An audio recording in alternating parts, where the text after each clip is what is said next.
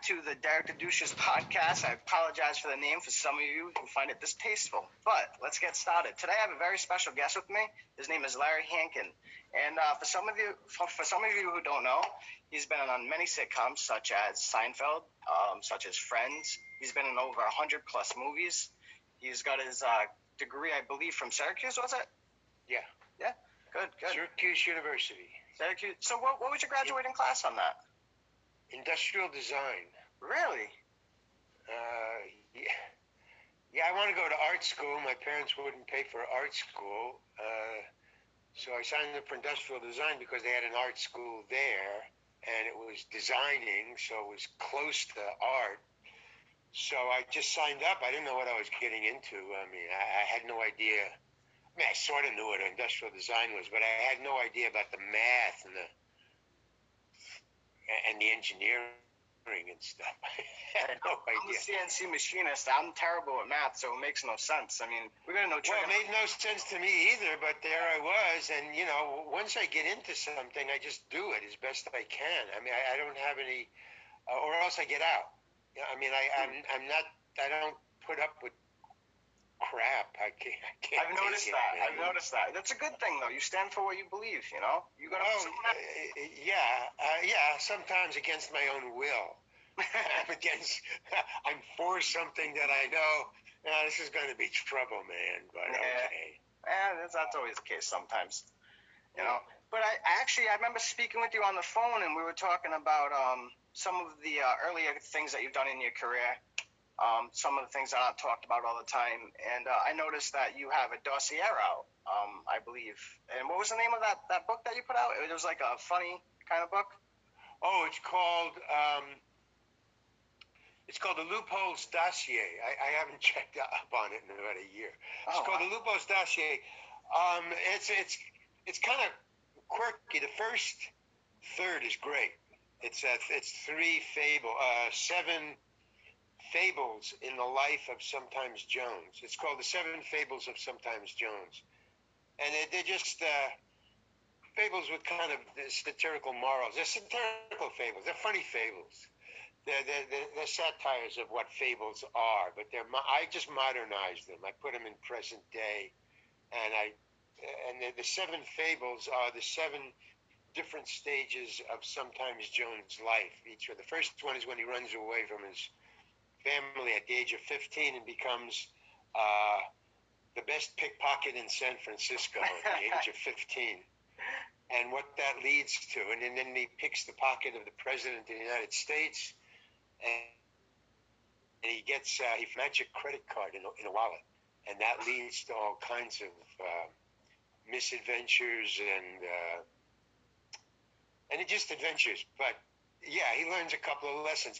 The trick about, I guess, Sometimes Jones is for every lesson he learns, he forgets one. Oh, all right. So he's always going back to square one.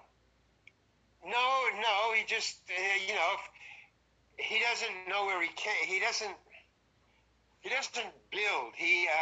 What do you call it? It's not this way. He lives this way. Vertically, yes. Horizontally, yeah.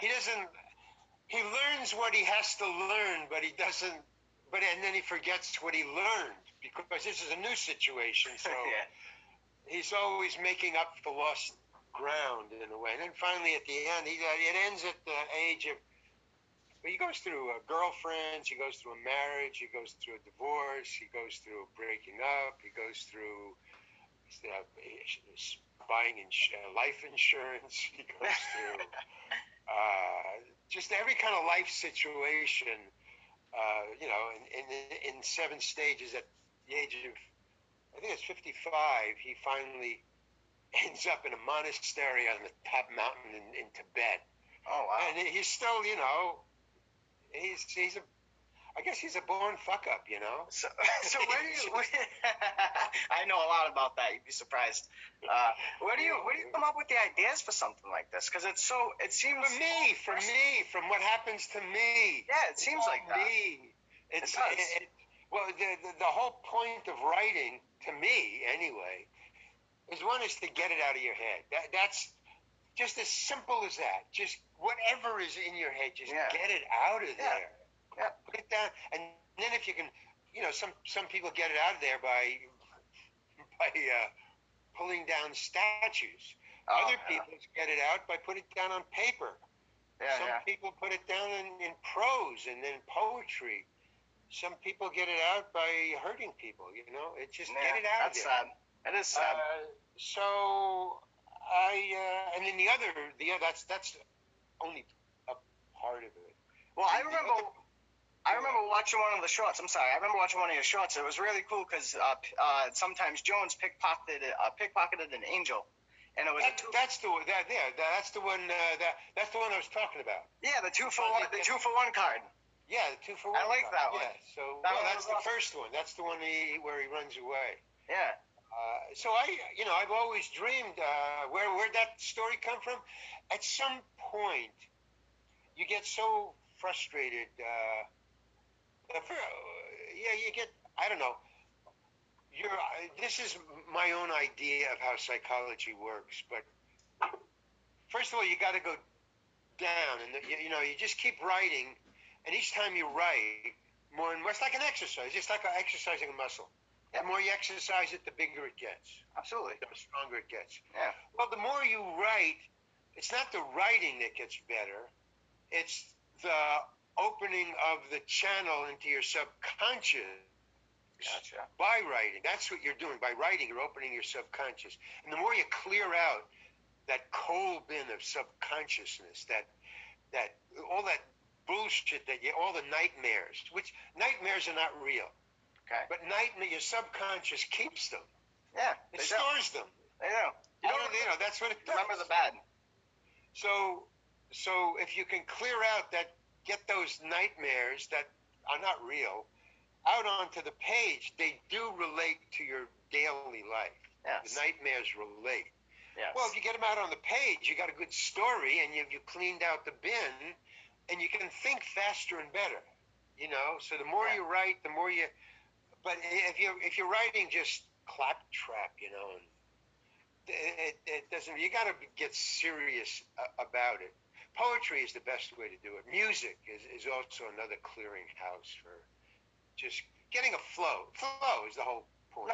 Now aren't you a musician yourself too? When you say that? Well, I'm learning music. I found that in my golden years, I found that music. I've always been into. I've tried to listen to the lyrics, but I never really listened to the music. And then the other day, I had an insight into how musicians listen to music, and it just blew my mind because that's what I've been trying to do, and he cleared it out. So he said I showed some songs and music that I had written to an actual record producer, young guy, but a friend of mine. So he listened to it, and he was very kind. So I can tell you're being very humble there. So I appreciated that. But he did say one thing. He said, well, I wrote a protest song. I wrote a love song. So he said, well, that's a love song. He said, that's a protest song, right? Well, if you have to ask, man. But then he said, and, work on the strumming, not on the, on the finger picking. He said, but listen to your thumb. Okay. I go, now listen, and that was it. And that was the epiphany right there. Because I played the guitar, I finger picked. I can do it. I mean, but, this guy's a professional record producer. Yeah. He's hanging out with Bob Dylan, these people, So, I mean, this guy is listening. Yep. I was just, hey, what do you think? Exactly. It doesn't listen like that. But so what I did was I played the guitar, I strummed, I played, and I sang. And I'm trying to get my lyrics out. I'm trying to sing on key. I'm trying to do all the right things. And this guy picks out my thumb. What my thumb was doing. I'm trying to get these 4 fingers to hit the right thing. Right, And he's right, listening to right. my thumb. Yeah. I'm singing. I'm doing lyrics. My voice is coming out. He's listening to my thumb. And I thought, holy cow. So I listened to my thumb. I played it again after he told me this Yeah. on the phone. And I listened to it. My thumb was working out. My thumb was right on. My thumb was doing the right, it was doing the bass line. It was Yeah. Doom, doom, doom, doom, doom. I mean, not that fast, but it was working. And he heard it. And so, to be kind, and he picked out the best thing that I was doing. But and then so that turned me onto my ears and how close I should be listening. If I wanted to be a musician, then you got to listen, and you got to listen to music, and you got to listen to all. I mean, he breaks down. If he's listening to a band, he's also listening to the guitar and the guitar riff the and bass, and he's got it all separated. And to me, it's just a wall of sound, as we used to say in the '60s. I like that. So I was listening to a wall of sound, and he's listening to every string. And I thought, wow, okay, so I just learned something. He didn't even know he was teaching me something. Well, so, yeah. Well, what that tells me, though, is that you're still working on new things. So, I'm working on everything all the time. So is there anything new particular that you'd want to point out that you're working on, or anything that you'd want to talk about or discuss? Oh, well, there's the two things, yeah. I'd love to hear about them. One is my website. I just opened up a website. I'm trying to go into business. I'm trying to be a bussman. All right. So what's the website? The last bastion of an artist. I want to be a businessman. So I think that's every American. I want to sell my stuff, so I want to be a business.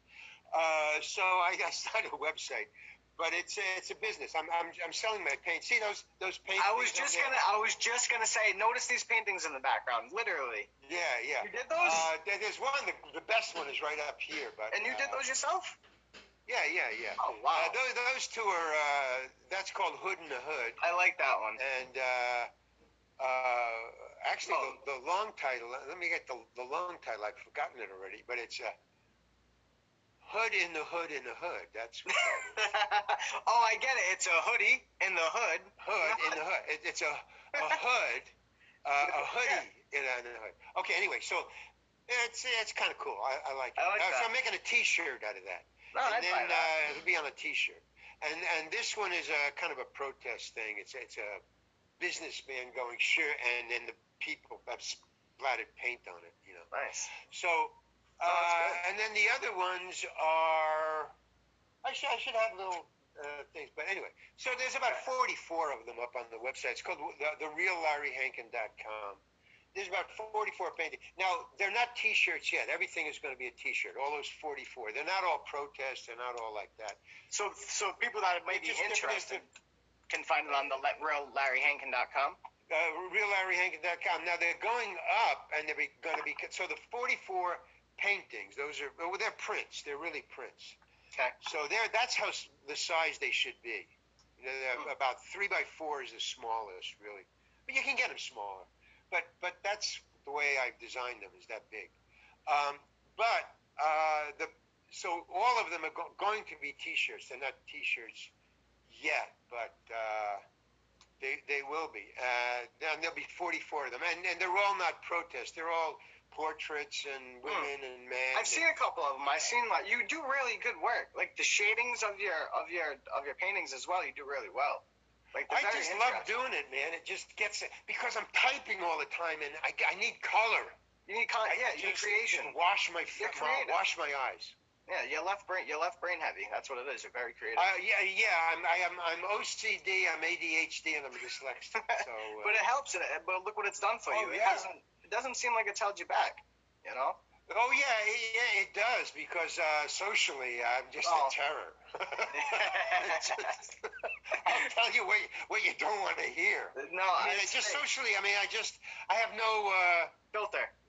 No, yeah, exactly. I have no filter. I just so some people get very upset. Yeah, my same here. social discourse, my banter. Hence the podcast name, Derek the Douche. That's why I have. Oh, okay, yeah. Well, that's fine, man. Because people, they get welcome upset. to the club, or I know. welcome to your club. Well, no, I'm in your club. That's fine with me. You can be the leader. I'll be the follower. I'm fine. No, there's the danger right there. Don't follow leaders. Watch the parking meters. All right, it's a good point. So you said there was two things you wanted to talk about. So that was one of them.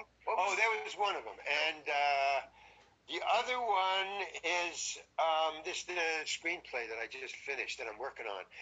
Man, it's the first time I've ever worked hard on anything. I walk away from hard work. I don't. I just like I like flow. I just like flow, man. And if it's not flowing, forget it. So I've walked out on a lot of actually very great things that I should have stayed and. I want to circle back to that. Actually, that's a good question to ask you later. But what is this new project about that you're working on? Well, that's interesting. I just spoke to a big time reader for Quentin Tarantino. She's a big maka, in Hollywood. All right. And she's also a producer, but she checks his screenplays. And she gives lectures and stuff. So I was talking to her on the phone. I got access. Access is important in Hollywood. It's important everywhere. It is. That's the third leg of the stool, of the art stool. Art, business, and access. Sit down and do it. So she said, there's a lot of different stories in here. So my only defense was, well, I'm eclectic. I take from various. Because I started out, I wanted to write a horror movie, like a vampire movie. Right. So I had that in mind, but I did. And when I say this is the first time I've ever worked hard on anything, this is the first time I've ever researched anything or done research. I just usually write off the top of my head. I'm an improviser. I'm a really good improviser. I'm a born improviser. I'm a born talker. In other words, this isn't planned. I'm just talking. Well, you put me on a stage, I'm just as loose. Yeah. But in a confined, for the scene and the blah, blah, blah. But, okay, I can do that. But if you told me, if you rapped out the scene to me before we went on stage to improvise it, if you say, hey, well, I'm going to do this, you're going to do that, didn't write it. I get out there, I'd be flabbergasted. I would be dumbfounded. Yeah. I would just be, I couldn't speak. But you're good with like an outline. Like give you an outline, you kind of get not even an outline. It's just because when you do a real improv, and that's what we were doing, and that's what I was trained to do, is the audience calls, they tell you who you are. You have they say, all right, you're a baker and you're a bus driver, and then they tell you where you are. You're in an egg noodle factory, and okay, I'm a bus driver, and then they tell you. They give you a topic, picking your nose. Okay. And then you got to go. And then you got to do a scene about a bus driver picking his nose with whoever you are, Yeah.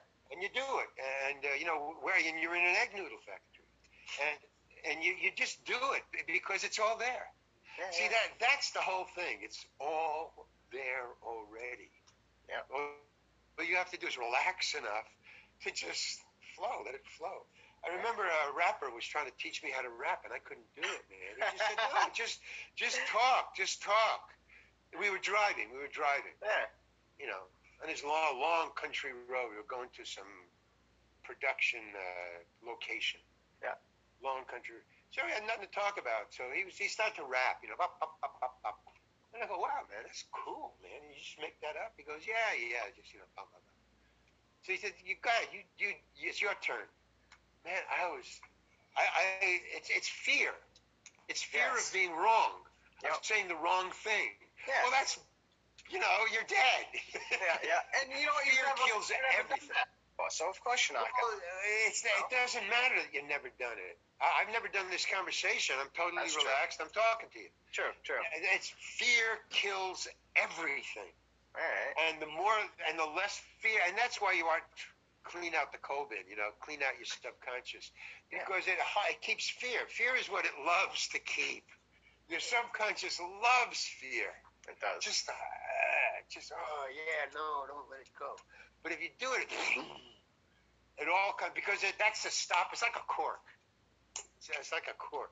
So when I write, I try to loosen that cork up, and sometimes it flows out, and then the story is telling you, the characters are telling, and sometimes you have to do research. And so it's this screenplay that I'm writing. Right now, the title. Well, I can't tell you the title. It's a good title. I don't want to waste it. Yeah. But in the beginning, I started to write because I had a good idea. And it was about a vampire, but I had to have a twist. That's one of the first things I found in research is, if you're going to write a horror nowadays, in the old days you just wrote the same thing over and over again. If you wrote a horror story and it was a success, I would just change the names and the location. I'd write the same story. Yeah. And then put different people in it, and and then they're all formula. Well, now that's done, and my learning scroll is back in the 60s and the 70s, and that's dead now. All those formulas are dead. So I had to learn new stuff, Yeah. So that's kind of, so anyway, it's very hard. And what I have in there is, I have a gang, a couple, a vampire, thrills, surprises. And she said, wow, you're all over the map. You got every kind of story. You have every genre. Yeah. And every kind of movie genre in here. I said, well, I'm eclectic, like Picasso, like Dylan. You just pull everything, you throw it into, flashing images. But she liked it. She said she thought it was really good. But she said, well, you got to more reality to your characters, which she's right on. Okay. A couple of the characters in the gang were kind of just, gang. Oh, here, you're, just off the top of my head. Yeah. And she said, no, you got to go deeper. They got to be like individual gang members. Each person has got to have their own background, have their own story. Right. Just, and I never did that. And that is standard homework for a screenwriter. I never knew that. No, no. If you have 20, well, let's go, okay, 10. If you have 10 major characters, like 2 or 3 stars, and then 7 maybe, other co-stars, whatever. You have to do a background biography of every one of those characters. That's a lot of work, man. It is. That's not creativity. That's reading and taking notes and shit. And you got to cram it all into like a 2-hour movie, because people's attention spans nowadays too. They complain. Well, but it doesn't. No, the story can. I mean, I watched the movie. Maybe it was Invisible, about an invisible guy. He got an invisible suit. It was a big hit. It was a couple of months ago. Was it it up for called an Academy Award? The Invisible Man? That's the No, that's way back. No, this I'm talking about a couple of months ago, like about 6 months ago. It was up for an Academy Award for this year. But anyway, it was about a guy, a very modern story, takes place today, about a scientist who invents an invisibility suit. He can put it on and become invisible. And the guy, whoever wrote it, I'm sure he was into science way before he started writing screenplays. Absolutely. Because Absolutely. he had worked out the scientific building blocks of making an invisible suit. I mean, obviously you can't make an invisible suit. But he convinced me and the rest of the audience that, right, you can put that on and you're invisible. And it was up to speed on sci-fi today. Yeah, he did enough research. Really cool. I mean, it was really cool because, I mean, for you to convince me, Larry Hankin, that you're going to put on an invisible suit and become invisible, and I'm going to watch you for 2 hours. Yeah. That's bullshit. Yeah, exactly. And he did it. And I thought, cool. That's research. That's interesting, though, the way that you view that, because that says that you actually view movies not only for the story, but you're looking for like the intricacies in between. Like, did they do this right? Did they get that right? Which is really good. I'm trying to learn how to write a screenplay. Yeah. Now, to your point, most of that movie, whether psychologically or in reality to me, most of that movie was in long masters, because what he tried to do was leave the camera linger for fear, to let you, in other words, where I know something's coming, but where is it coming from? And he would just hang or very slowly push in on something. And I'm going to be scared, and somewhere I'm going to be scared, and it's just coming in closer and closer. Boom. And the whole movie was like that, Right. So no, the attention span of the audience depends on your skill in storytelling, True. in cinema or in verbal. That's true. Yeah, because you can watch a 3-hour movie and it feels like it's 10 minutes, per se. You know what I mean? And then you're right. And then some have a lot of cuts, and it's forever. Yep. So it's not attention span. It's your ability to tell a story. I mean, people look. It's in our DNA. We are storytelling, sentient beings. Yes, we are. I mean, that's part of us. Yeah. That's how we pass on information. Yeah. Back in the day. Yeah. I mean, even the Indians used to do that. That's one of their main things. Oh yeah. Lore. That's important, man. And every culture has it too. Not just every culture in the world has it, and it's all stuff. Oh yeah. Storytelling. And I feel like that's where a lot of our monsters have come from, is from storytelling. We pull a lot of them from lore, I feel like. Oh yeah, and from your subconscious, from the Coven. Yeah. Your monsters, And also it's a teaching mechanism. Don't go in the woods because of the snakes, but they tell you there's a big furry monster in there. Yeah. So you're safe from the snakes because you don't want to go in because of the monsters. Because of the monsters. But you stay from the. Yeah, so those are the two kind of things that I'm interested in, as you can probably tell from hearing me talk about it. Absolutely. And then there's other things I'm trying to work on, like getting enough exercise instead of sitting at a typewriter all day. Yeah. So getting out, and with this COVID thing, jeez. Oh, you can't go anywhere right now. You can't. It's everywhere. Well, for the most part, where I am, everywhere was shut down up until like 2 or 3 weeks ago. Couldn't go to a park. You couldn't go to the beach. Where do you restaurant? I live on Rhode Island right now. I mean, it's opened up like I think about a month ago, technically. I was just saying though, for instance, like for a long period of time, you weren't able to go to a beach, a restaurant, anywhere really. Well, I stopped going a long time ago, man. Yeah. I just used my sense of survival, man. I don't understand these people that go to indoor restaurants. That is the stupidest thing I've ever heard of. That's so American. And I use it as a pejorative. That is an American thing. Americans are really not only weird, they're just, I don't know. Prideful. Very prideful. That's our problem. Too much pride. Prideful is being understatement. Very nice. Very nice. Very nice. Very nice way to put it. I appreciate your kindness and your diplomacy. Yes. I try to be a little nice. Well, yeah. See, that's the difference between you and me. A little bit. Just a little. I gotta be a little nice to everybody. Well, yeah. I mean, because I'm your guest. Yeah, I've actually, it's funny you say that. I've always had an admiration for all movies that I've seen. I specifically went, as soon as I found out you were my guest, I specifically went and watched Escape from Alcatraz because I love that premise of a movie.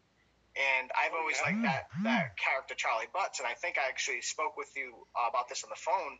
I was always curious about your character because... Oh, right, yeah. Yeah. Well, because the whole movie, you're with the escape plan. You're ready to go. You're knocking down everything you need to knock down. You're taking apart your cell. Fine. And then it comes time to escape, and it seems like your character gets cold feet. But then you get the courage to go, but then you can't reach the thing that you're jumping up to grab, the grit, right? So I'm like, oh, man, I felt bad because... If you watch the other characters, when they cut back to the Clint Eastwood characters and all that, they're waiting for you. Like, they want you to come. Like, you could see that they're hesitant to even leave you at first. So, like, I always wondered, like, what was up with your character? Like, why didn't he leave? Well, that's an interesting question because I had the same question. I had a different question, but the answer is going to be the same. Here's what happened.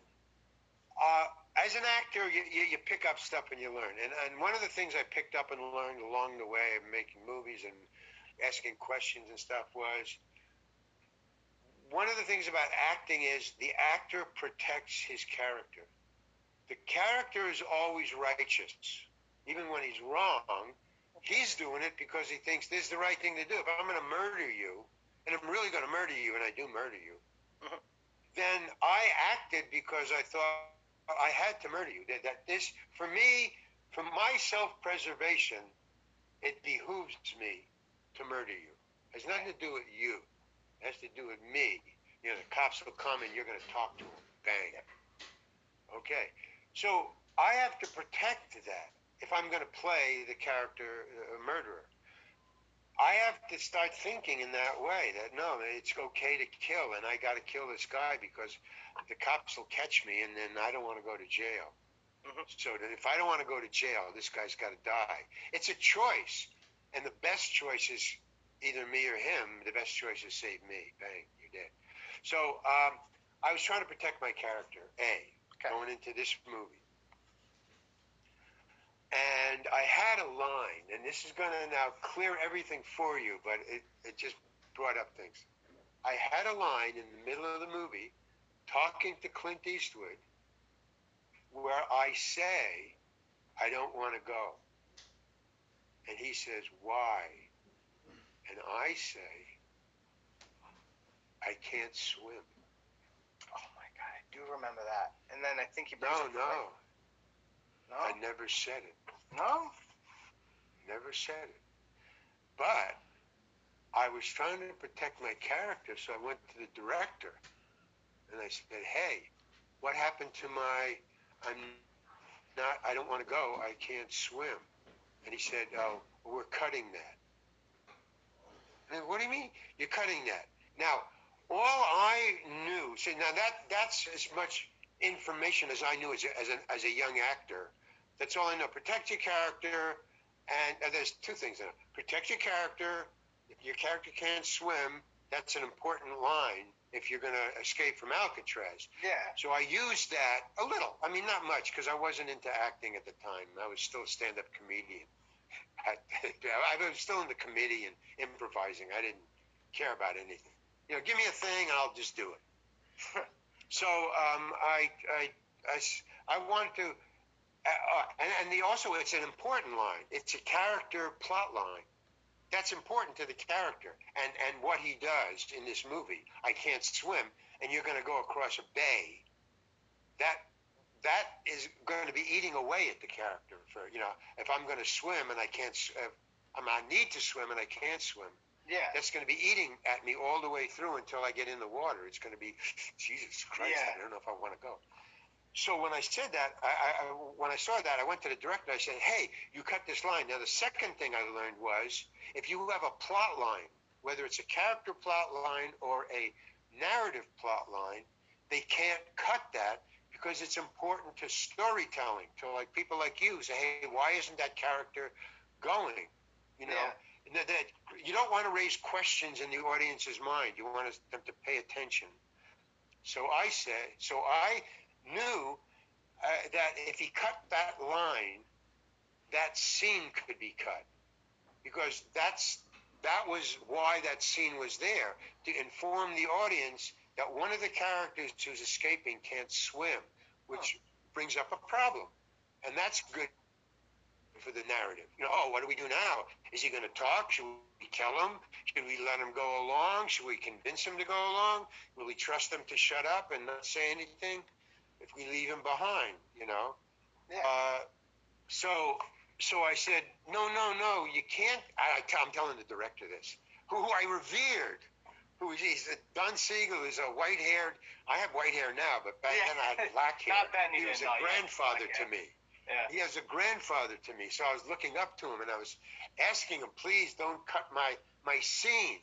That's why I didn't want the line cut. not so much because of my character, but because I knew if they cut that plot character line, the scene was no longer needed.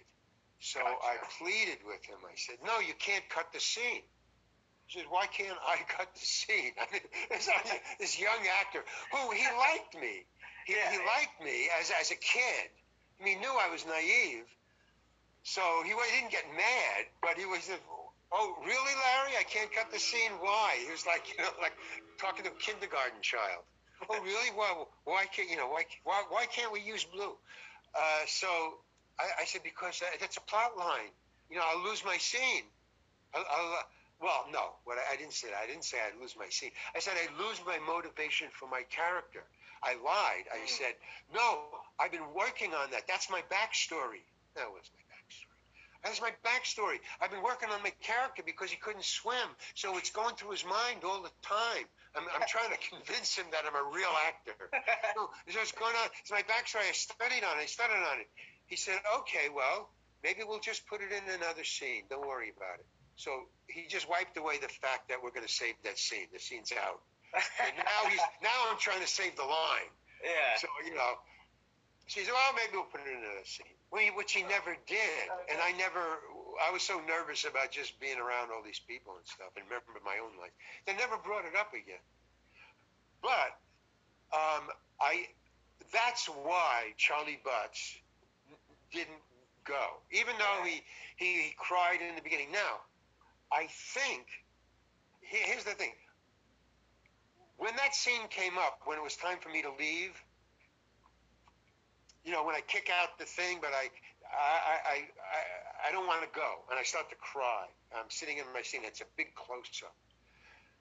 When that scene came along, I was playing cards. It was going to be shot later in about 2 hours. Okay. So, but we all had to load on boats. So it was really an amazing adventure, that movie, because it was all shot on Alcatraz. Oh, wow. So yeah, everything. So I spent 3 months on Alcatraz. And what you have to do, all of the actors, 200 actors, all the the prisoners in the yard and everything, 200. So they had to show up whether or not they were working that day or not, because just to use them for background in different scenes, you just had to be there. So every morning, all the motels in San Francisco along the bay, right inside of the Golden Gate there, all the motels along the shore were booked by 200 actors and crew. So we all lived on the shore. And every morning I think there was a 7 o'clock boat and an 8 o'clock boat. About 10 or 20 boats. Some of them were cruise ships. One of them were fishing boats. Some of them were tourist boats. Would line up, and we would all board these boats, and then there was another. They would come back, and then there was another shift at an hour later, bring them back, and we would, and they would leave us there, and you would have to stay there the whole day. Even if you had a shot or not, you just have to stay there until the boats brought everybody back in 2 shifts at 8 o'clock, 7 o'clock, and 8 o'clock. It's a long day. Yeah, so I was playing cards, and my scene was for 2 hours. This scene where I was breaking out of my cell, that's all I knew. Yeah, Charlie Butts breaks out of his cell. Eventually does it, yeah. So I'm playing cards with the other crew who aren't working, and we're playing poker and blah, blah, blah, and they look up behind me, and there's the director, Don Siegel, standing behind me. Look behind me, and he goes, what are you doing, Larry? And I go, I'm playing cards. He said, like, what's it look like? You're breaking out of your cell in 2 hours. Now, he's never said it to me. I've been working there for a while. I mean, he's never come up to me and asked me what I'm doing or told me that I had a scene. You're up, boom. So I didn't know what's going on, and he goes, you got a scene in 2 hours. Yeah, I know. Yeah, I got it. I don't have any lines. Yeah, but you got to cry. Oh, I do? Yeah. Oh, I didn't say that. He goes, well, you're going to have to cry. Can you cry? And I've got these cards in my hand, and all the crew now is just staring, what's going on? And, we're in the middle of a pot, and it's to me. I go, well, and he goes, can you cry? And I go, I don't know. I guess so. You guess so? Larry, I need you to cry. I don't think you should be playing cards if you don't know if you can cry or not. I think you better go back into your dressing room and try and see if you can cry. And if you can't cry, you better slap yourself around because I need you to cry. He looks at his watch and goes, in 2 hours. Oh, my. So now I'm like, whoa. And I go to the guys and I say, look, I gotta go. So they go, yeah, hey, go ahead, And I split. So I go into my dressing room and I'm trying to cry. I can't cry. So I go looking for, I said, where's the director? And I go, and he goes, oh, he's over there. Can I talk to you, Don? Oh, yeah. What's up, Larry? So look, Don, I don't think I don't think my character would cry because I couldn't cry. So I'll come at it, from the characters. You could cry with your eyes, though, no? Somehow? Right? Well, I just know he says he wanted me to cry. So he goes, what do you mean? I said, well, my character wouldn't cry in this situation. He says, really? I go, yeah, really. He says, Carol, come over here. Carol is his AD, his assistant. She's about a 23-year-old woman. She comes over and she says, Carol, this is Larry. Larry's an actor. He's playing Charlie Butts. Larry, I want you to tell Carol what you just told me about Charlie. Just tell her. Now, we don't know what's going on. She doesn't know what's going on. I don't know what's going on. So I go, well, I just told him that my character wouldn't cry in this scene because my character wouldn't cry. He's not that kind of character because of my backstory. She's standing there, blankly. She says, uh-oh. And then she looks at Don, and Don looks at her, and he says, and I'm standing right here, and he goes, can you tell me what the fuck he's talking about? I got a movie here, and I got all testosterone. And he's pointing at the ceiling. He goes, I got a movie here, and this narrative is full of guys, and these guys are angry, and it's full of testosterone. And he says, look, I need another emotion here. He says, Larry, I need somebody to cry somewhere in this movie. I need another emotion besides anger about here, right here. He's pointing up in the air. Right here, I need somebody right here. He's made an arc in the sky, in the ceiling, in Alcatraz. He goes, I need somebody to cry right here. What scene is that right here? That's your scene, Larry. That's your scene. You got to cry. You got a half hour. You better slap yourself around, okay? Because I need somebody to cry right there, and that's you. And he says, thank you very much. Thank you, Carol. And he walks away. Now, I'm devastated, man. I go back in my head, so finally I figure I'm going to get fired. Okay, so I can't cry. I go on. He says, well, Larry, you ready? Now, he's all jaunty jolly. Well, Larry, you ready?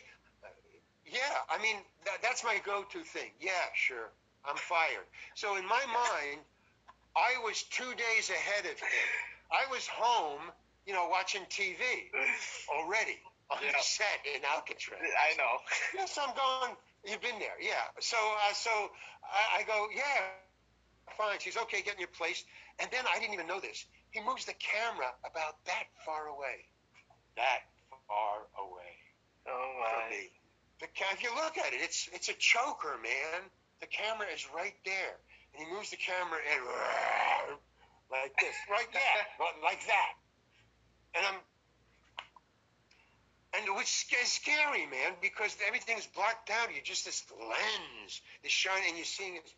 She said, okay, you ready? And I said, everybody ready? Okay, Larry, okay, you're going to cry? Yeah, you're going to cry. Okay, and action. It's not happening, It's not happening. He says, okay, cut. Very calmly. He says, Jerry, bring it in. He comes in with a perfume bottle, with the squeezers on the end of it? Those old-fashioned perfume bottles? Yeah.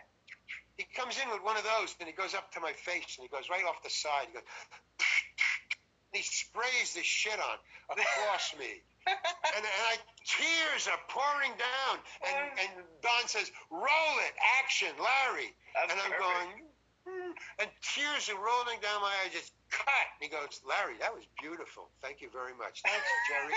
Moving on. Boom. It was wintergreen. It was winter. It makes you cry. And That's great. He knew all along the entire day. Wow. He just wanted to see if you could bring yourself there, or if you would. Well, yes. And also, I asked him about that later. I said, what the fuck was that, man? I mean, that was, and he's laughing, and he goes, that's how we made movies in the old days, man. Black and white. Oh, that's Everybody was great. put on, man. I like it too because I bet the stress melted away the second that scene was done too, right? Like all the hostility even was just gone. It was just done with. I guess. I mean, You know? after that, it was just, I guess. I mean, yeah. I mean, Yeah, obviously. Yeah. Yeah. Oh, that's great though. That's a great story. But wow, man. I mean, that's it. And then he would tell me stories about what they would do to each other back in the old days, black and white movies.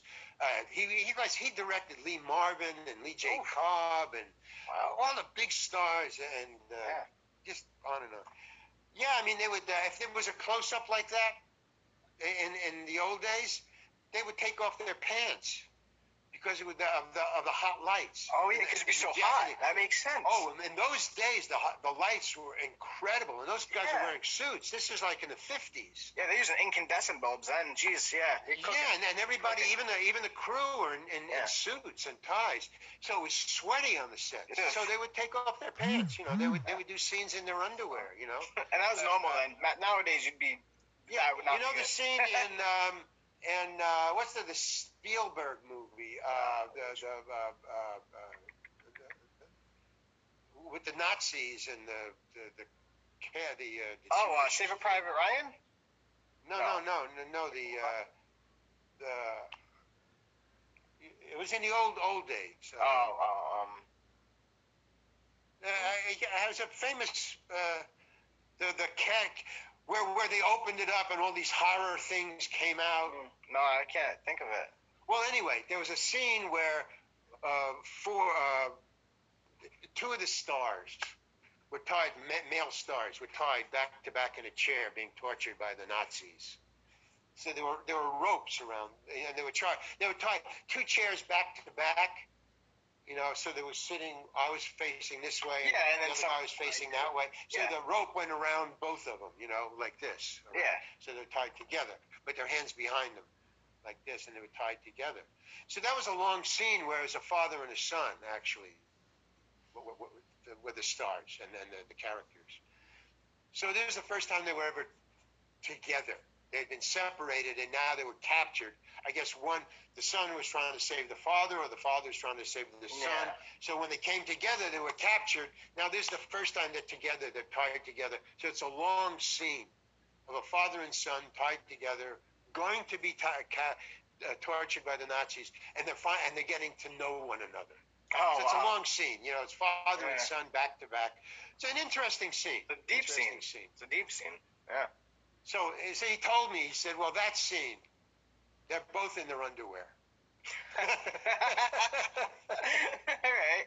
I'm going to look this up as soon as we're done here. So, you know, from here on in, they're in these tweed suits, man. They were, you know, really they were hot suits because they were, you know, old-time 1927, 1930. Makes sense. They were scientists. Yeah. And they were tied up. No, I like that. He did his homework. Yeah. So from the waist down, though, they were in their underwear. And that was really funny, but, you know, so the crew couldn't stop laughing. They had to keep on breaking. Stop it. Stop.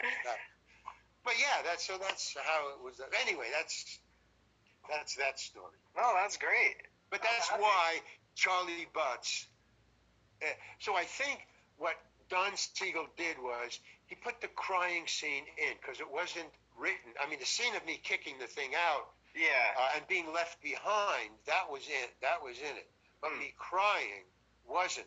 And I think he needed the crying to see to show that I was scared, or people like you would pick up that, hey, why isn't he going? Why, you know? And he thought, well, I cut that.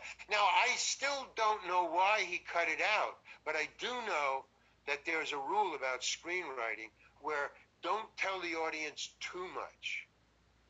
Don't give them because if you give them too much information, they can guess the ending of the movie. Yeah, so do you think he wanted that up in the air for people who are maybe a little bit more perceptive to kind of question that and come up with their own theory or conclusion? Because also, too, in my opinion, when you have theory, like when you have a fan base that comes up with different theories in a movie, it continues the fan base. right? Because it gives them Right. something to talk about. Like Star Trek, right? You have a huge theory fan base about every Star Trek show. I mean, granted, it has a very big fan base, but take away all those theories, it's not going to be talked about as much, right? I mean, so it Right, helps yeah. keep it relevant. So it could be something Yeah. like that, maybe. Well, I mean, as a screenwriter and as a director, most directors are pretty good editors of screenplays. You know, on the set, they'll I remember Roger Corman was told that the producer, when he was making these really cheap movies, I mean, these really biker movies and stuff, Roger Corman, these B-minus movies, he would, the play drive-ins, the producer came up to him. I think the budget was like $10,000 or something like that. And he goes, "Hey, you're 3 days behind already." He said, "No." He said, this is your third day of shooting. I think it was like a 15-day shooting period. Yeah. He said, "This is your first day, and you're 3 days behind already." So Roger Corman just took the script, opened it up, took randomly 3 pages together, and just ripped them out, and he said, "I'm back on schedule." Let's go. I mean, directors are cool, man. So directors are the best people in the world. That's I mean, great. yeah, there's bad ones too. Who's your favorite to work with? My favorite is Don Siegel. I mean, I could tell you stories all day about what he told me and what was going on that set. I mean, because he was an expert, because he knew, he wasn't like kidding around. I mean, he made it, like with me, that thing about take out the line and we'll lose that scene. There was another scene which he wanted to take, he took out too, and then he let Clint Eastwood direct one scene where he was in it, the scene with the doctor, where there's a scene where they're in the infirmary. There's a prisoner and there's a doctor, and I think that's all. But it was a plot line in there. There was a reason for that scene, and Clint he was teaching Clint how to direct on that. Wow, movie. That early. Wow. Oh, even before that, every movie that he directed with Don Siegel, he was teaching him how to make a movie. Oh, wow. Clint Eastwood learned how to direct from Don Siegel. That's why he made so many movies with him. That was his teacher. Makes sense. In that scene, the similarities in the movies too. It makes sense. Well, I guess the style of shooting. And but he's a student. Clint is a student of film. And Lear's Limericks. You know Lear's Limericks? Off the top of my head. There was one some lady from Nantucket. Oh, I do remember that rhyme. Yes. Well, that's called Lear's Limericks. There's thousands of them, and Clint Eastwood is not only up on that movies, he's up on Lear's Limericks. You give him any subject, and he can give you a Lear's limerick. You know, at all. Wow. It's just amazing. That comes in handy with acting. Well, right? I guess, but just as a conversation piece, I mean, it was just amazing. I'm just plugging my computer, and I apologize. Oh, okay. God, he's plugging in his computer for people. It's all right. It's all set now. Directors are really great. My favorite director is him, and I guess there's one more. Larry David is a pretty good director of actors. Big fan of Larry. What? I'm a big fan of Larry. I love Curb Your Enthusiasm. I call it Seinfeld with swears. It's kind of how I refer to it. Yeah, I guess so. But I mean, he gave me a great direction. I'm trying to think of all the other. Oh, John Huston, man, I worked with John. Yeah, he's great. What did you like? I'm sorry. What did you like working on better though? Friends or Seinfeld? Like, what did you have more fun working on? Friends or Seinfeld? Friends I had no fun on at all, man. None? Awful. Oh. I mean, there may be nice people now because I'm a nice person now, but back then I wasn't nice, but neither were they. It was just a horror trip. You get what you give, though, you know? I mean, you can't just... Exactly. I make no bones about it. It was my fault, but I had a terrible time, and they didn't help. That doesn't sound They're like just stuck up. I mean, they were, because I was there before they were friends. I was there before they went on the air. Okay. I was when they shot 6 pilots. Well, they shot 6 episodes before they went on the air, and they told me. You know, I said, well, which one is going to go on first? Because I was on the 3rd one. but they hadn't gone on the air yet. So they were just actors just like me. You know, they didn't know what was going on. Could hit, it could miss. Yeah. So the first one was kind of nice because everybody was friendly and, hey, well, we're going to blah, blah, blah. But then I was on the first year, the second year, and the third year. I was on 5 shows over 3 years. So the first year, nothing. They weren't even on the air. In the second year, they were a big hit. And the third year, they all had houses. And they were number 1. The ego. So I saw them go from being ordinary people to being stuck up bitches, man. I mean, whoa. Yeah, and then it's just. I believe it. So that's why I just upped my attitude. I don't blame you. And not for nothing, some of them have their own personal demons that kind of show. Well, we all have our personal demons, and money makes them come out. Way worse. Money may freeze the coal bin from all those nightmares. Yeah. Oh, I can do anything I want. I don't have to censor myself now. I'm too fucking rich. Look what Matthew Perry did. He literally almost drank himself to death. Yes. Killed his liver. Killed it. Murdered it.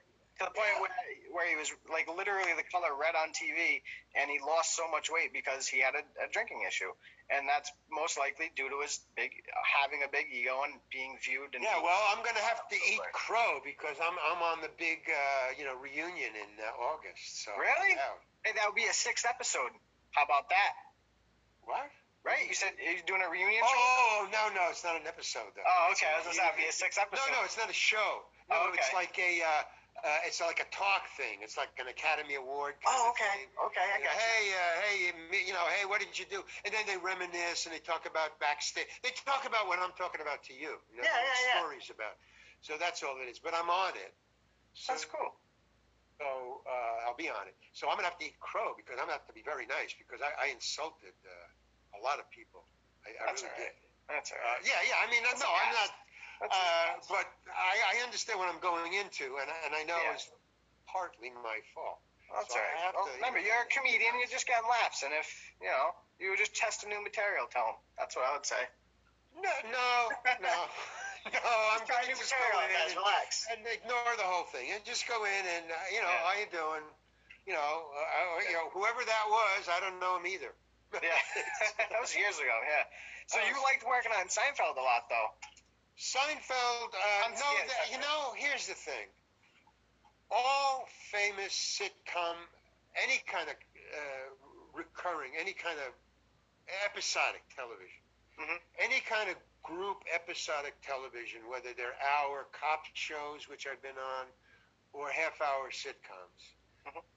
If you're up there on the charts, in the top 10, and I've been on a lot of them, all companies, all the stars, the headliners, all the same. After every shot, they huddle up. You're not part of it. You're not part of it. And then if you have really good social skills, and I've watched other people join the group, you can get into it. But I remember I wheedled myself into one cop show's group at the huddle up, where okay, cut, and then they all talk to one another. Hey, so how's your dog? I hear it was sick. You went to the veterinarian. Yeah, what was that about? Yeah. So, you got a car. You got a new car. Yeah, but I got one of those GPS things on it. This is a couple of years ago when GPS was new. Yeah, I got a new GPS. Larry, what kind of car do you drive? Well, I got a GPS. I got a GPS too. Oh, really? Well, what is, what kind? Where is it on your dashboard? No, I just got a little one, where you buy and you suction cup it onto the windshield. Oh, and that was the last words they spoke to me. They spoke to me. And I was slowly closed out of the group. Wow. Yeah, man, but it happens to all of us. It's not like I'm singling one. No, they all do it, man. They just grow rich together in a little family. And it's just embarrassing, man. I mean, to watch. They lose who they are. They do. What? They end up losing who they are at their core when that happens. Yeah, they're starting to talk about the cars, and because I pasted my thing on, that was the end of me. Yeah, it's like, come on, really? You suction cup your GPS to the windshield? And all of a sudden you're less than. Fuck?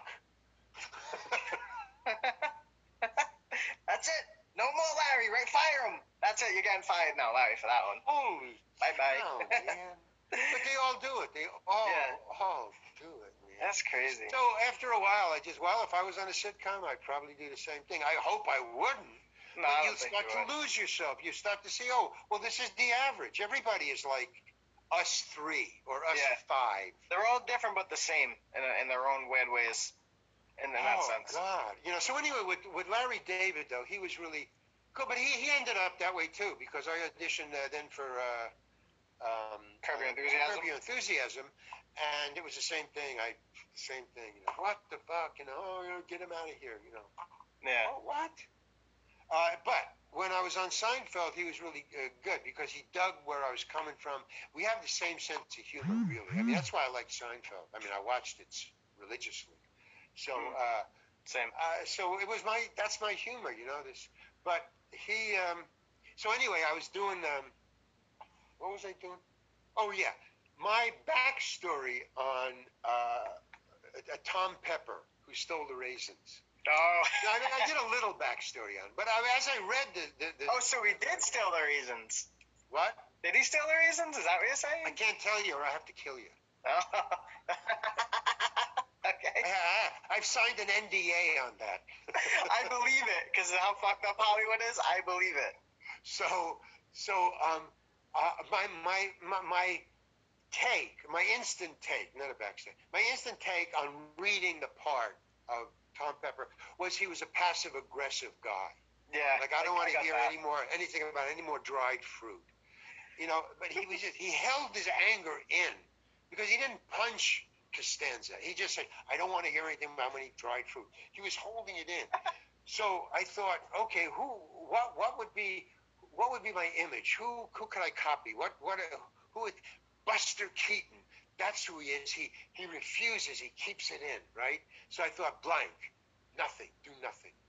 That was it. So that's what I was doing when I was doing that part. I was trying to be blank, except when we just that little thing of So I'm doing that scene where Costanza is talking to me, and I give that line about dried fruit, and I see that Larry David, he doesn't direct. He stands on the side. A guy named Tom directs.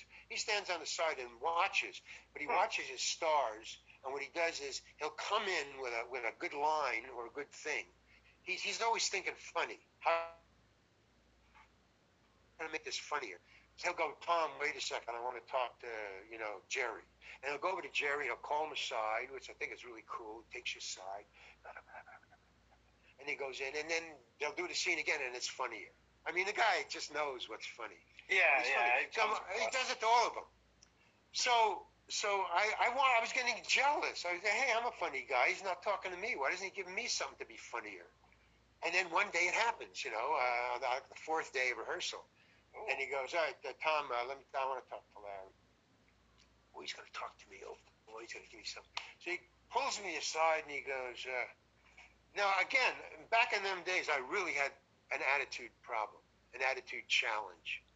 Mm-hmm. So he says, I know, and he leans into me with a little attitude, like he knows what's going on. He goes, oh yeah, I know what you're trying to do, Larry. Now the word trying, what do you mean trying? I'm a professional actor. That's what I'm thinking. I'm a professional actor. You're fucking trying. I got Buster Keaton down. What are you talking about? So anyway, I'm ready now. So I said, and I go, really, what am I trying to do, Larry? And I just give him a little attitude back, and he just doesn't even bother with that. He just says, you're trying to do nothing. And I was so blown away by this, exactly what I was trying to do. So he just pulled the rug right out from under. I just wonder, whoa, yeah, that's right. Yeah, I am. I was just, well, what about it? He goes, well, you're doing something. And he walked away. And I thought, that's how to direct. That's how to direct. Wow. That's the best piece of direction I ever. That must have been a great feeling, too, because you look up, I'd imagine you looked up to him, too, at the time. Or I'd imagine most people do. I did one more take, because okay, that's great. He helped me. I did one more take. I see him coming towards me, and I go, oh, fuck, man. Come on. But he was walking too fast. I thought, he's not coming to me. He's going to somebody behind me. But as he walked by me, he just whispered very fast. He comes by and says, "You're still doing something." That is so great. Yeah, I mean, it's so cool about it that's how. And John Huston was the other one. So those are the top three, I guess. Is John Huston is without a doubt the best. He is the greatest. Yeah. I mean, because he is monumental. And he did the most monumental. I don't know. You got time to hear this? I got all the time left. I'm just. Did Zoom just shut out after so long? That's the only thing I have no idea. Me neither. If it does though, I'll just call you or something. All right. Cool. Well, I just tell you this, and then that's it. I'm enjoying this. Worst case scenario, I want to go right, but the importance to me. No. The importance to me of this is I'm writing a book about my life. Thank you. And 90 or at least 50%, if not more, is these confrontations back behind camera. Mm-hmm. In other words, the adventures of me making the film, not about making the film, but me talking to John Huston, talking to Larry David, all those things. The footwork leading up. Excuse me? The footwork leading up to what you're. Yeah, and then my life and how I got into it and what I do off camera. And my girlfriend's during these times, and my girlfriend during these times. Good catch. Well, both. But yeah, so I want to record these things because of the research I'm doing for the book. Yes. So. Well, I'd love to be able to do more of these with you if you have time, sure. Or if it's something you'd be interested in. But what if I just hit record again? Would that do anything? Yeah, it should be recording the whole time. This should have been recording the whole time. All right. Well, anyway, so with John Huston, which is such an interesting thing about directors, and again, I love Bryan Cranston and all the other, and Aaron Paul is really a cool actor. He's getting a little one note, but intensity. We need intensity. Call Paul. Just. But John Huston is okay, and Don Siegel. So John Huston. The first thing that I do when I go to any set, whether it's a sitcom or a big time movie or whatever, I go to the costume. I say, you report to the AD. You say, "Hi, I'm Larry Hankin. I'm here for blah blah blah. I'm doing the character, whatever." And they go, "Oh, all right, your dressing room's that way." And I say, "Is my costume in my dressing room?" And he'll either say no or yes. He says yes, then I go to my dressing room. He says no, I go to the costume department. I want to see my costume first. One, because if I catch it in time, like if I go to the costume room, they haven't put it in my costume yet, into my room yet, I can get a chance to maybe pick and choose. Because generally what they have is the costumes of the character. Gotcha. And they have choices. And then when it's time for them to put the costume into your dressing room, the costume designer comes in and chooses the exact one she wants for this scene, puts it in your dressing room, and then there's no change. You can't, that's it. But if you can get there, you can go to the costume designer and say, "Hey, can I wear this instead of this?" Sometimes they say, "Yeah." So I always want to go there. So that's what I did for Annie, the movie Annie, directed by John Huston. He liked me even from the audition. It was a good audition. He stuck up for me, not the casting director. Who pulled? I had hair down to here when I auditioned, and I was going to be a dog catcher. All right. So and this is 1930s, so I had to cut my hair short, 30s. Wow. So I had hair down here. So she gets behind me and she pulls my hair back into a ponytail and lifts it up. Mm-hmm. So he goes, "What are you doing? What are you doing?" And she says, "Oh, I'm pulling the hair back so you see what it'll look like with a haircut." He says, "I'm a director. I have imagination. Don't touch my actors, please." Sticking up for me. There's That's a cool director, man. That's great. That is. And yeah, so that was really good. So anyway, I go to the costume thing, and now the costume designer's assistant is there, which is a very anal retentive gentleman. And he goes, "What are you doing here?" "Oh, I'm looking through my costume. I'm playing the dog catcher. I'm just looking at my costumes." He goes, "You can't be here." I go, "Yeah, I know. I asked the costume designer. She's down there. I asked for permission. I didn't sneak in here." He says, "Well, you shouldn't be here. Please leave." I said, "Well, I just want to pick out my costume." He said, "There is no costume. There's only one costume for you, and I have it." I said, "Oh, could I see it?" And he's really, rude, giving me attitude, Yeah. And I'm, John Huston. I don't want to cause any trouble. So he goes, "Well, here it is," and he hands me this folded piece of what looks like this color. You see this color? I always have blocks of wood hanging around. Apparently. Wood. So it's this color, tan. But it's like a garage mechanic's costume, which is right for a dog catcher, but it's tan. So okay, that's cool. But it looks like a square of cardboard. What it is he washed it thoroughly. It's totally clean, and then he folded it assiduously, perfectly into a square and starched it. Or he starched it first and then folded it. So now it's a starched piece of tan cardboard, fully starched. And I go, and he hands it to me, this 14 by 14 inch starched piece of cardboard. And I'm peeling it up. I remember my father's white shirts used to be starched collars, starched white shirts when I was Yeah. And they used to love to peel it up, I love to. It's okay. So I'm doing that. And I said, "I can't wear this." He goes, "Why not?" I said, "Well, because it's starched, it's clean. I mean, I'm a dog catcher in 1930 in Lower Manhattan. Are you kidding? I carry dogs around. This has got to be filthy, and it's starched. How can I even put this on? It'll be creased. I'm not wearing this." He goes, "Yes, you are." And I go, "No, I'm not. I'm not wearing this. You don't know you have no idea what this character." I'm laying out the law to him. You're right, though. You're right. You're right about the character. I am fucking so right. Okay, you're going with me on my next audition. Okay, so. Gladly. So I said, "No, I'm not wearing it. No." So he takes it back from me. He says, "All right, we're going to go see Mr. Huston."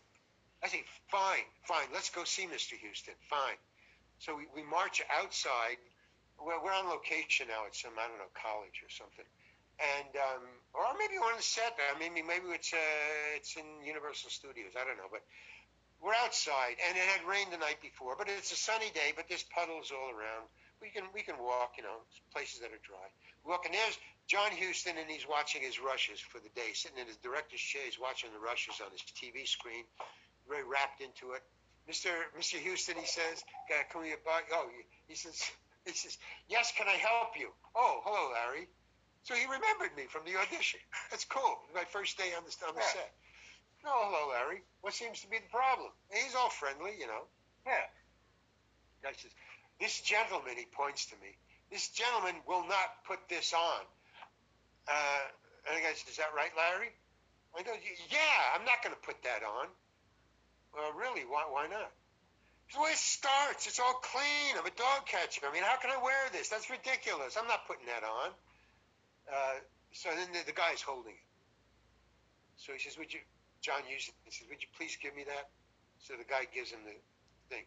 So John Huston gets up, and as he's getting up, he's unfolding it.